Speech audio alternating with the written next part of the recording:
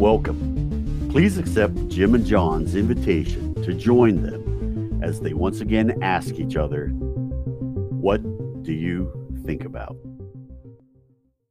Hey, John, what do you think about instances of plagiarism in the Bible? Well, Jim, I know that not all the stories in the Bible are exactly original stories, right? I don't know what I would call them plagiarism, though. I mean, a lot of them are just traditional and not attributed to anyone.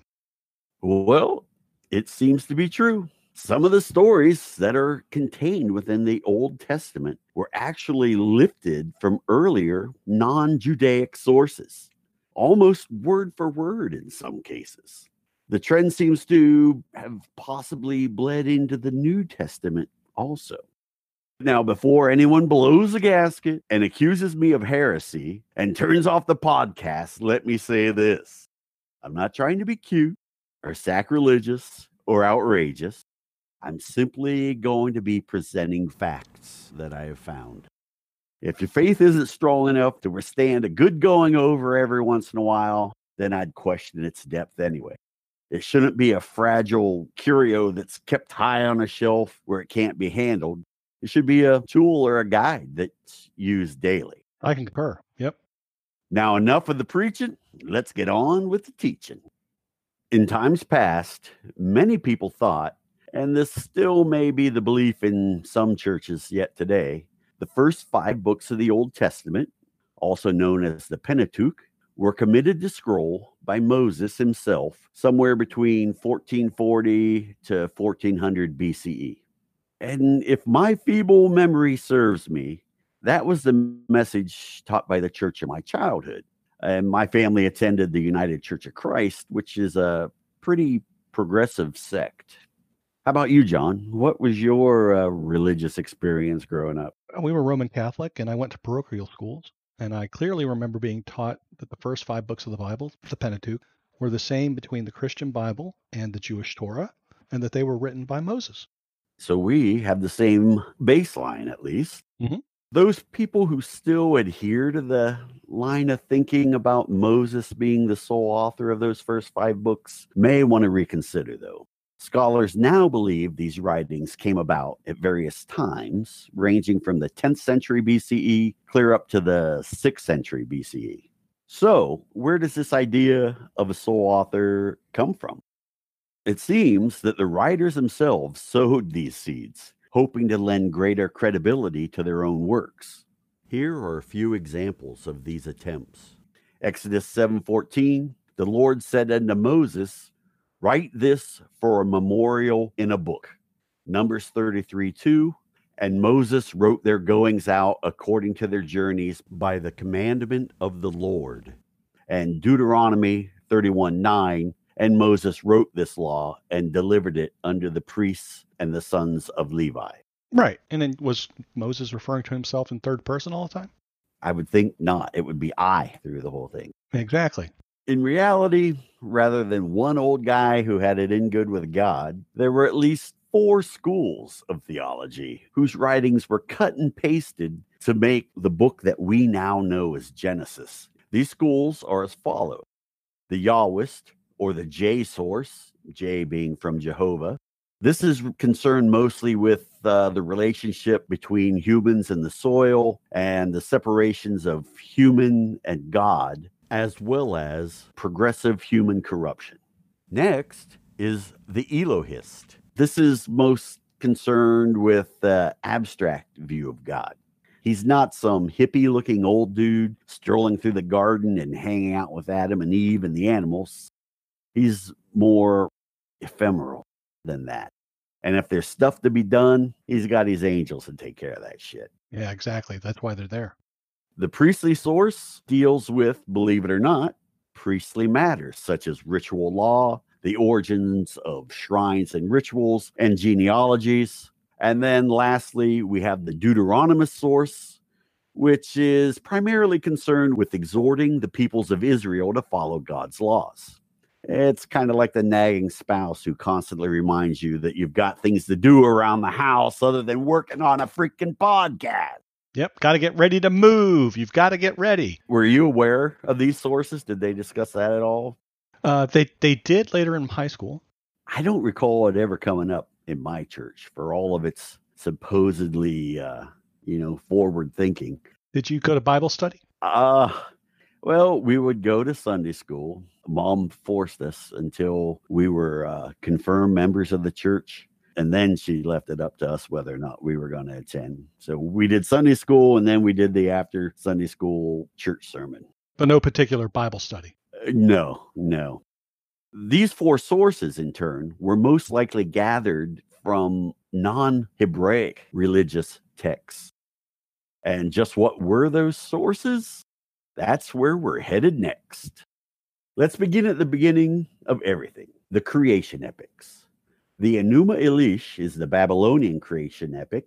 The origin date's unknown, but other existing writings allude to a version that dated earlier than the fall of Sumer, which happened in 1750 BCE. And when it's compared side by side with the Bible, we can see that the two texts are reminiscent of each other. Both recount how the world was created out of a void. Both share similar accounts of the creation of celestial bodies, seasons, and years. In the Enuma Elish, man is created in the sixth tablet. In the Bible, man is created on the sixth day, and that may be coincidence, though. A couple of the verses that look to be plagiarized are the following. From the Enuma Elish, when the heavens above did not exist, and the earth beneath had not come into being, the Bible says, in the beginning, God created the heaven and the earth was without form and void. Tablet 5 of the Enuma Elish, the God set up constellations and the patterns of stars. And in the Bible, let there be lights in the firmament of heaven. He appointed the year, marked off divisions, and set up 3 stars each for the 12 months. So the Enuma Elish says, and the Bible says the stars were created to divide the day from the night and to let them be signs and for seasons and for days and for years. So not exactly word for word, but wouldn't you agree the ideas behind them are similar? Absolutely. I mean, if you think about it, the people who wrote this lived in a part of the world, right? And they have interactions with people from other cultures, and there's historical stories that they've learned over the years and things. I mean, it's all the same part of the world. So, John, do you happen to recall just why man is mortal and doomed to die? Yeah, because Eve tempted him to eat the apple. There is a parallel with that in the Enuma Elish. In both versions, food is what caused our mortality. In the Bible, the curse of mortality is bestowed upon humans because a forbidden fruit is eaten at the encouragement of an evil entity. Yeah, and Eve listened to him. It's Eve's fault, completely and totally Eve's fault. Yeah. Send your comments to John Gordos, care of WDOUTA@gmail.com. In the Enuma Elish, man becomes mortal by refraining from eating at the advice of a devious god. So he was mortal, and if he had eaten it, he would have been immortal? Exactly. And this god didn't want competition from humans. So he said, well, I'll tell you what he said. First, we'll do a quick recap of the Bible story. God puts Adam in the Garden of Eden. It says, of every tree in the garden, thou may eat freely, but of the tree of knowledge of good and evil, thou shalt not eat. For in the day thou eatest of it, thou shalt surely die. And after this unspecified amount of time passes, the serpent comes up to Eve and he says, God told you could eat anything here, right? And Eve replies, yep, except for that tree in the middle of the garden. If we eat its fruit or even touch it, we'll die. And the serpent says, come on, do you believe that? You won't die. You'll become as gods, knowing good and evil. So she takes some. Then she gave Adam some. And then she nagged him and nagged him and nagged him to eat it. And he ate it too. Then God comes to visit and freaks out, thinking, oh shit, man's become one of us. We got to do something before he eats from that other tree and lives forever. So he served him an eviction notice. The second tablet of the Enuma Elish has this tale. Adapa, an early man, was fishing, but a strong gust of wind knocks him into the water, so he got mad and he broke the wind's wings. Anu, the sky god, found out, and he called Adapa up to heaven to answer WTF. Before Adapa leaves, The god Ea offers some shitty advice. He says, no matter what happens, don't eat the heavenly food. They're going to put stuff in front of you. Don't eat it. They're going to give you something to drink. Don't drink it. Adapa says, okay. He goes to heaven. When they offer him the stuff, he turns it all down. And Anu then is confused. And he says, why haven't you eaten? Now thou shalt not live forever. And I bet he just thought to himself, that son of a bitch, yeah. So there you have different circumstances, same reasoning, and food causing the same outcome. Every man and woman will eventually die.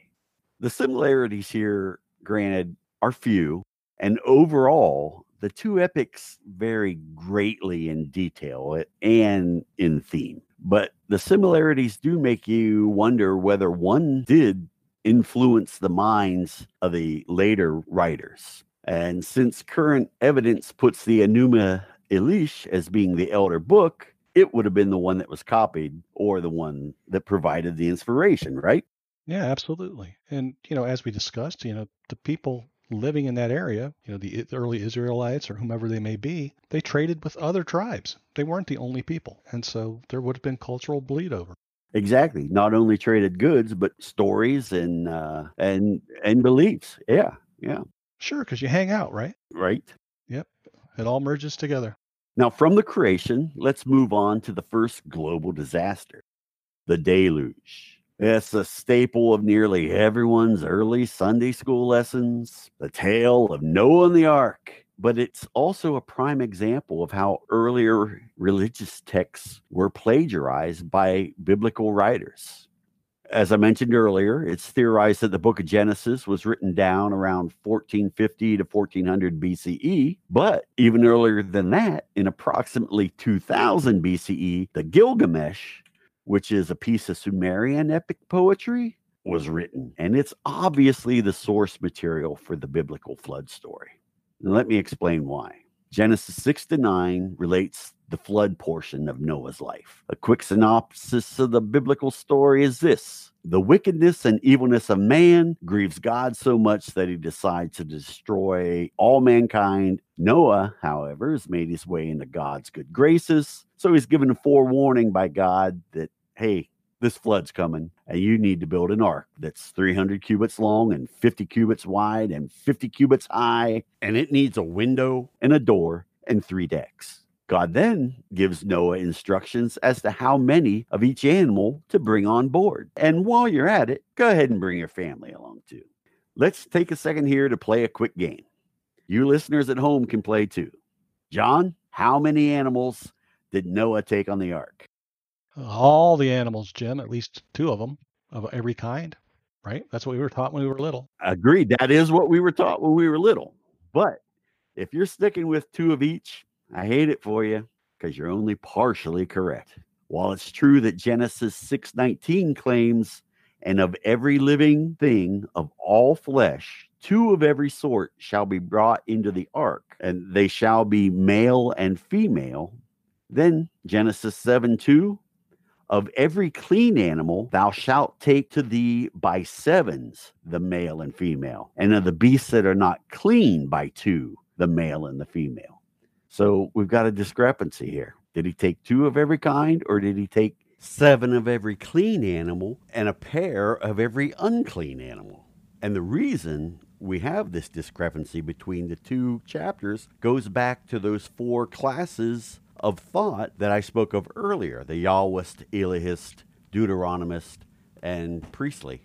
The deluge pours forth, rains for 40 days, 40 nights. After 150 days pass, the waters recede. The ark comes to rest on the mountains of Ararat. After 40 days of sitting around, Noah gets up and lets a raven and a dove fly off. The raven flies to and fro until the waters are dried up, but the dove, not finding a place to land, returns to the ark. 7 days later, Noah sends forth the dove again. This time it returned with an olive leaf in its beak. So he knew that plants were returning and soon they would be able to disembark. He waited another week, sent out the dove. This time it didn't return. So Everybody exited en masse out of the ark. Noah then constructed an altar and made a sacrifice of every clean fowl and clean animal to the Lord for the safe passage. God smelled the sacrifice and promised never again to curse the ground for man's sake, and neither will he smite every living creature as he had done. Now, the Gilgamesh tells the story of how Utnapishtim was saved from a devastating flood sent by the gods. Here's his story. The god Enlil became pissy because his sleep was being disturbed by the incessant noise generated by humans on Earth. Instead of just telling him to knock it off, Enlil decides to send a flood to kill all of humanity. He's a god, so he can make more, right? Yeah, absolutely. Just whip up another couple people. Now, not all the gods think a wholesale destruction of mankind is justified. So Ea, that same prick that screwed Adapa a little while earlier, tips off Utnapishtim, telling him, tear down the house and build a boat. Make all living beings go up into the boat. The boat which you are to build, its dimensions must measure equal to each other. The length must correspond to the width. So it's a square. His boat is a square rather than a rectangle. Yeah. The story goes on. Ea tells him the walls were to be 10 times 12 cubits in height. The sides of its top were to be of equal length. It had 6 decks, and inside, Utnapishtim divided it into 9 compartments. All the living things that he loaded into it, and he had all of his kith and kin go into the boat, and all the beasts and animals of the field and the craftsmen were also taken in. So he saved more than just his family. He took quite a few people along with the animals. The rains came. They poured down for 6 days and 6 nights instead of 40 days and 40 nights. Yeah, well, it was a harder rain. The boat came to rest on Mount Nisir, and after it had been aground for 7 days, Utnapishtim sent forth a dove, and the dove returned because it found no perch. Then he released a swallow.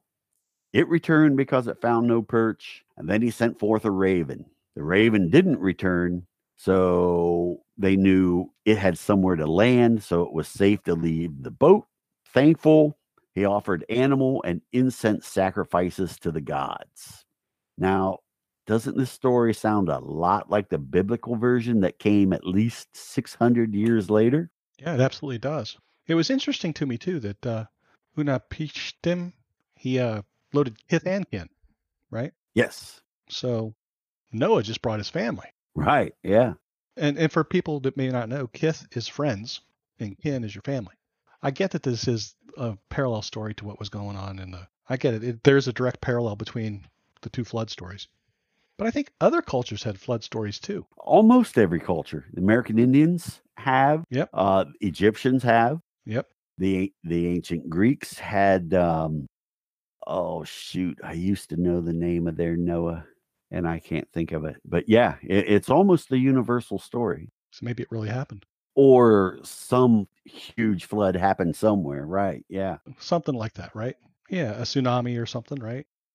And another similarity that we find in Utnapishtim's story goes back to humanity's loss of immortality, or at least one man's loss of immortality. The whole reason Gilgamesh went to see this Utnapishtim guy was not to hear the flood story. That was just kind of a plus, if you consider an old man droning on a plus. Yeah, exactly. It was to learn the secret of his immortality. But rather than just give away such a cool secret, Utnapishtim proposed a little test that Gilgamesh had to pass first. If Gilgamesh believes that he should live for all eternity, he should be able to stay awake for 1 full week. Gilgamesh agrees to the test, but he fails, so Utnapishtim tells him to hit the road. But before he leaves, Utnapishtim's wife convinces him to tell Gilgamesh about this youth restoring plant. So while he doesn't have immortality, he'll at least gain years. I'd be all over that plant. Gilgamesh was too, because he went out, located it, dug it up, and he planned to take it home and share with the elders. But a serpent comes in the night and steals the plant. As it slithers away, it shed its skin and became young again, using the plant up. The miraculous plant calls to mind the tree of life in Genesis 3. And We have a crafty serpent meddling in human affairs and jacking shit up for us. Yep. Don't listen to any serpent that talks to you. This flood story is so hot, like you said, other cultures have it. The Egyptians ripped it off, and their version was written down way before the biblical version. It goes like this: people had become rebellious against the gods. The god Etum decided to destroy all of his creation, returning earth to Nun, the primordial water of chaos. And he will remain in the serpent form along with Osiris. That's about all of it that's left, because the copy we have is damaged and the remainder is illegible. But guess what? We got another serpent and we got another flood story. And if the Hebrews truly spent all those years in bondage in Egypt, they probably heard this story and picked it up and worked it to their own needs. Absolutely. Let's take a break here. You all at home can contemplate the show so far. And please indulge us for a minute while we tell you about Anchor Podcasting. And we're back. John, pop quiz. Do you know the name of the oldest written code of law known to us today? Was it Hammurabi? Oh, that's one of the oldest. But the oldest we know of was the Mesopotamian Code of Ur-Nammu. I have never heard of Ur-Nammu. He was a king back in the day. And what's cool about his code is it shares some of the same ideals as the biblical Ten Commandments.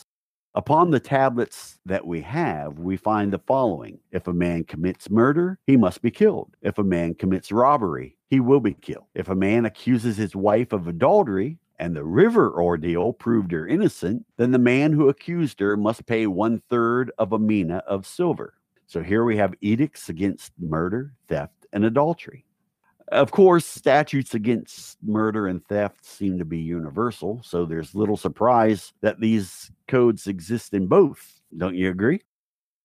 Yeah, they seem to be pretty universal. The whole don't kill people, don't steal from them. Because really, if you think about it, you can't have a civilization if people are always killing and stealing from the guy next door. Right, because then you get pissed and you kill him. Yeah, and then, stealing wives, the whole thing. Yeah, you can't be having that. Another example of plagiarism in the Ten Commandments and other parts of Mosaic law comes from a comparison with the Code of Hammurabi, which you did mention. And in case the audience isn't familiar, the Big Ten are found in Exodus 20, 1 through 17, as well as in Deuteronomy 5, 6 through 17. And then other laws are found throughout the Pentateuch.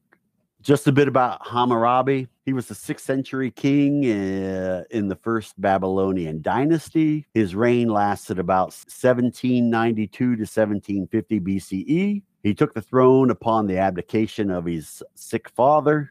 His greatest act was probably creating the code of laws that bear his name. Now we'll get to comparisons. But before we do, please note, I'm not saying that Mosaic law is a word-for-word copy of the Code of Hammurabi. It's my contention that the concepts and intent of some Mosaic laws originated with the Code of Hammurabi. They both have statutes against theft. However, the punishment is much more harsh in the Code of Hammurabi. The Bible just says, "Thou shalt not steal." If a man steals an ox or a sheep and slaughters it or sell it, he has to pay 5 oxen for the ox and 4 sheep for the sheep.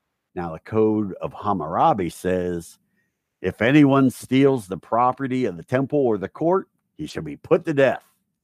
Also, the one who receives the stolen thing shall be put to death. If anyone breaks into a house, he shall be put to death before the hole that he crawled through, and be buried outside of that house beneath the window that he crawled through to get into the house. And that is kind of freaky. Yeah. So, yeah, don't do that. Another of the cornerstone laws of society, you're not supposed to kill people. The Bible says, "Thou shalt not kill." It also says, anyone who strikes a man and kills him shall surely be put to death.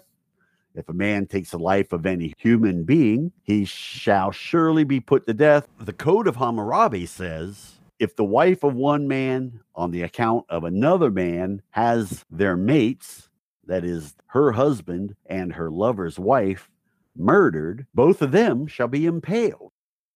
It is interesting, though, that, they're very black and white. Thou shalt not kill. Anyone who strikes a man and kills him shall be surely put to death, unless we're at war with those guys. Bearing false witness is mentioned in both statutes. The Bible says, thou shalt not bear false witness against thy neighbor. It also says the judges shall investigate thoroughly. And if the witness is a false witness and he has accused his brother falsely, then you shall do to him just as he intended to do to his brother. The Code of Hammurabi says if anyone bring an accusation against a man and the accused go to the river and leap into the river, if he sinks in the river, his accuser shall take possession of his house. But if the river proves that the accused man is not guilty and he escapes unhurt, then he who has brought the accusation shall be put to death, while he who leaped into the river shall take possession of the house that belonged to his accuser. So clearly, it's to your advantage to be a strong swimmer at this time. I always thought that the test of witches by throwing them into the water was a Christian thing, but it sounds like it came from Hammurabi. Not that this particular instance involves witchcraft, but it is the same idea of a trial through the ordeal of drowning to determine one's guilt or innocence. It does sound like that, doesn't it? Really does. Bible says, thou shalt not commit adultery. It also says, do not have sexual relations with your neighbor's wife and defile yourself with her. And it goes on to say, if there is a man who commits adultery with another man's wife, the adulterer and the adulteress shall surely be put to death. Again, don't do that. We strongly recommend against it. Code of Hammurabi says, if a man's wife be surprised in flagrante delicto, oh yeah, which is in blazing offense, i.e., doing it, with another man, both shall be tied and thrown into the water. So again, swim. But the husband may pardon the wife, and the king may pardon his slaves. Man, there must have been a lot of rivers around back then. Now, the Bible says, if there is any further injury, then you shall appoint as a penalty life for life, eye for eye, tooth for tooth, hand for hand, foot for foot, burn for burn, wound for wound, bruise for bruise. Code of Hammurabi says, if a man put out the eye of another man, his eye shall be put out. If he break another man's bone, his bone shall be broken. Clearly a parallel here. Yes. Other acts that are forbidden by both sets of laws include kidnapping, incest, killing a pregnant woman, striking one's father, and inability to repay the cost of stolen property. But that's about enough of that, if not too much already. I mean, 2 sets of laws telling us that we can't do anything fun. Who needs that? In view of these examples, it does seem evident that the Code of Hammurabi did, at the very least, influence parts of Mosaic law. And the mere proximity of the 2 cultures, even though they were separated by centuries, certainly facilitates the elder set of rules' impact upon the younger. Wouldn't you agree? Yeah, absolutely. Now, literary piracy is not confined solely to the Old Testament. The very core of Christianity, the Jesus Christ mythos, also seems to have elements that were borrowed from neighboring cultures. Take these notes, for example. A child was conceived without a living father. Upon becoming pregnant, the child's mother had to flee with him in order to prevent his being murdered by the king. The child, by the way, was the only begotten son of a god. So, John, if I asked you, who does this narrative describe, how would you answer? Clearly, I would answer Jesus. And I probably would have too. But in this specific instance, all of these are part of the myth of Horus, which is about 2,000 years older than the Christian Nativity. Granted, the vast majority of the Horus myth has no analog whatsoever with the story of Jesus. But there is a small seed there, and from acorns grow mighty oaks. Yes, sir. Another facet of Christ that is repeated in many earlier religions is the resurrection. And here are some pre-Christian examples of resurrection deities. Tammuz was an ancient Mesopotamian god associated with shepherds. Oddly enough, Christ was associated with shepherds. Tammuz was associated with fertility and vegetation. The hot, dry summers of Mesopotamia were believed to be caused by his yearly death, which came about as follows. Inanna, the wife of Tammuz, descended into the underworld to usurp her sister, but ends up enraging the underworld judges who order her death. Inanna is magically restored to life, and she's allowed to leave the underworld, but her absence must be filled by another. When she gets back home, she finds out that her husband, Tammuz, didn't even mourn her death. So she gets pissed off and tells the demons that came with her from the underworld to take him back as her replacement. After a little while, she has a change of heart and decrees that he only has to spend half of the year in the underworld. So he's born and then he dies in an annual cycle.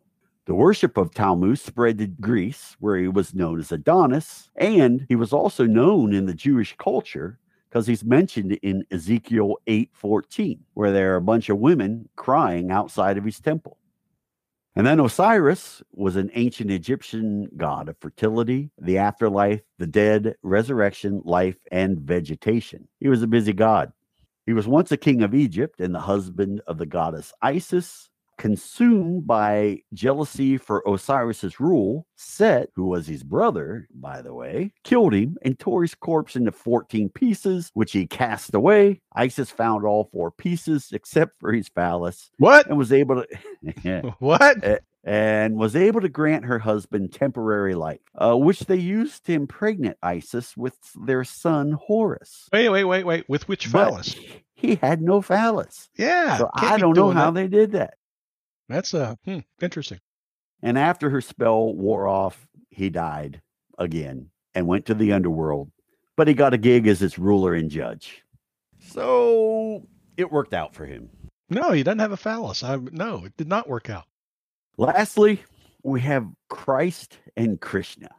The connection between these two was first brought to my awareness during my first trip to New Vrindavan, the Hare Krishna settlement in West Virginia. I remember being given a book entitled Christ and Krishna or something like that. The book outlined similarities between these two avatars. And here are some of those comparisons. Jesus was a human incarnation of the Holy Trinity. He was born via Immaculate Conception. In Luke 1:35, the Bible says, "The Holy Spirit will come on you," you being Mary, "and the power of the Most High will overshadow you. So the Holy One to be born will be called the Son of God." And then in Matthew 1, verse 20, it says, "What is conceived in Mary is from the Holy Spirit." Jesus was threatened with death after his birth. The wise men came searching for him, and when King Herod learned of their search, he spoke with his priests and scribes to learn the location of Jesus' nativity. Herod then called the wise men before him and asked that when they find the child, they let him know where he was born. However, they saw through his plans and did not do so. And when Herod learned that the wise men had betrayed him, he ordered the deaths of all children in Bethlehem and in all the coasts thereof from 2 years old and under. Jesus spent a life in exile. Joseph, Jesus' father, fled to Egypt with Mary and Jesus after having been warned by an angel that Herod was going to attempt to murder the child. Jesus performed miracles and cast out demons. He underwent a transfiguration that was described as this in Matthew 17:2. And Jesus was transfigured before them, and his face did shine as the sun, and his raiment was white as the light. Mark 9:2 describes the transfiguration as, "And Jesus' raiment became shining, exceeding white as snow." And finally, Luke 9, verse 29 says, And as he prayed, the fashion of his countenance was altered, and his raiment was white and glistening. And he died. Krishna was an avatar, which means the human incarnation of the Hindu Trinity. He was born via Immaculate Conception. Of his conception, it was said that Vishnu's compassion for creation drove him to descend into Devaki's womb to become Krishna. He was threatened with death after birth. Kamsa, the brother of Devaki, Krishna's mother, was told by fortune tellers that a child of his sister would kill him. So Kamsa orders the death of all of Devaki's children, not unlike Herod ordering the death of all the children 2 years old and younger. Krishna had to live a life in exile so he could get away from his uncle. Krishna performed miracles and battled demons. Krishna underwent a transfiguration similar to Jesus. In chapter 11 of the Bhagavad Gita, Krishna reveals his divine self to Arjuna in verses 10 through 12. Arjuna saw in that universal form unlimited mouths and unlimited eyes. It was all wondrous. The form was decorated with divine, dazzling ornaments and arrayed in many garbs. He was garlanded gloriously. If hundreds of thousands of suns rose up at once into the sky, they might resemble the effulgence of the Supreme Person in that universal form. And he died too. He was pierced by a hunter's arrow in the heel, kind of like Achilles. Yeah, and Jesus was pierced with the spear. Exactly. There's another similarity based on their deaths. So what do you think, John? Disregard the theological side and taking the Bible as basically a textbook on living life. Is it an original work or is it rife with plagiarism? I wouldn't go as far as calling it plagiarism because, that's a little strong, but it's absolutely clear that they lifted concepts and ideas from prior cultures, which only makes sense, right? No man is an island. You live in a culture that has influences from other cultures. It's clear. I think it's absolutely clear, Jim.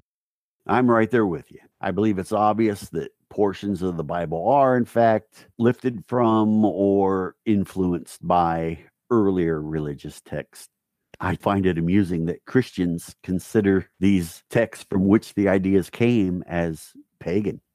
Does all this mean the Bible's a work of fiction? If you are a believer, I would say no. It simply means that the ideas and stories and ideals are based on earlier documents. And for me, the fact that common germs of theology existed millennia before the composition of the Bible lends more credibility to the precepts. I mean, others have been following those ideas and living by them for thousands of years before they came into the Judeo-Christian mythology. And when it comes down to it, a good idea is a good idea, no matter where it comes from. Yeah, I agree. Absolutely.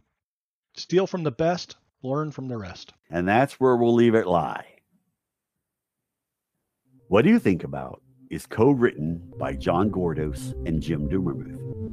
Our theme music is provided by podsummit.com. Thanks to Hunter Dumermuth for production assistance.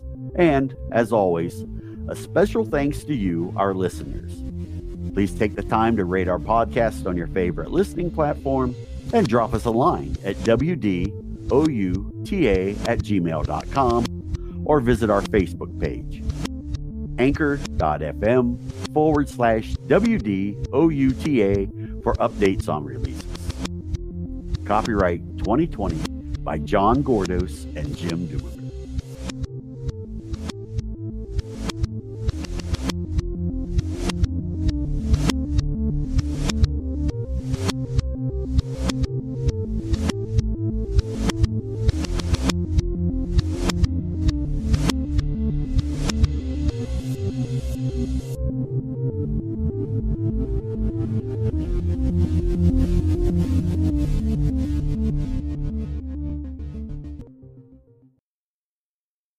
What Do You Think About is co-written by John Dumermuth. God damn it, not again. I am wanting to marry you.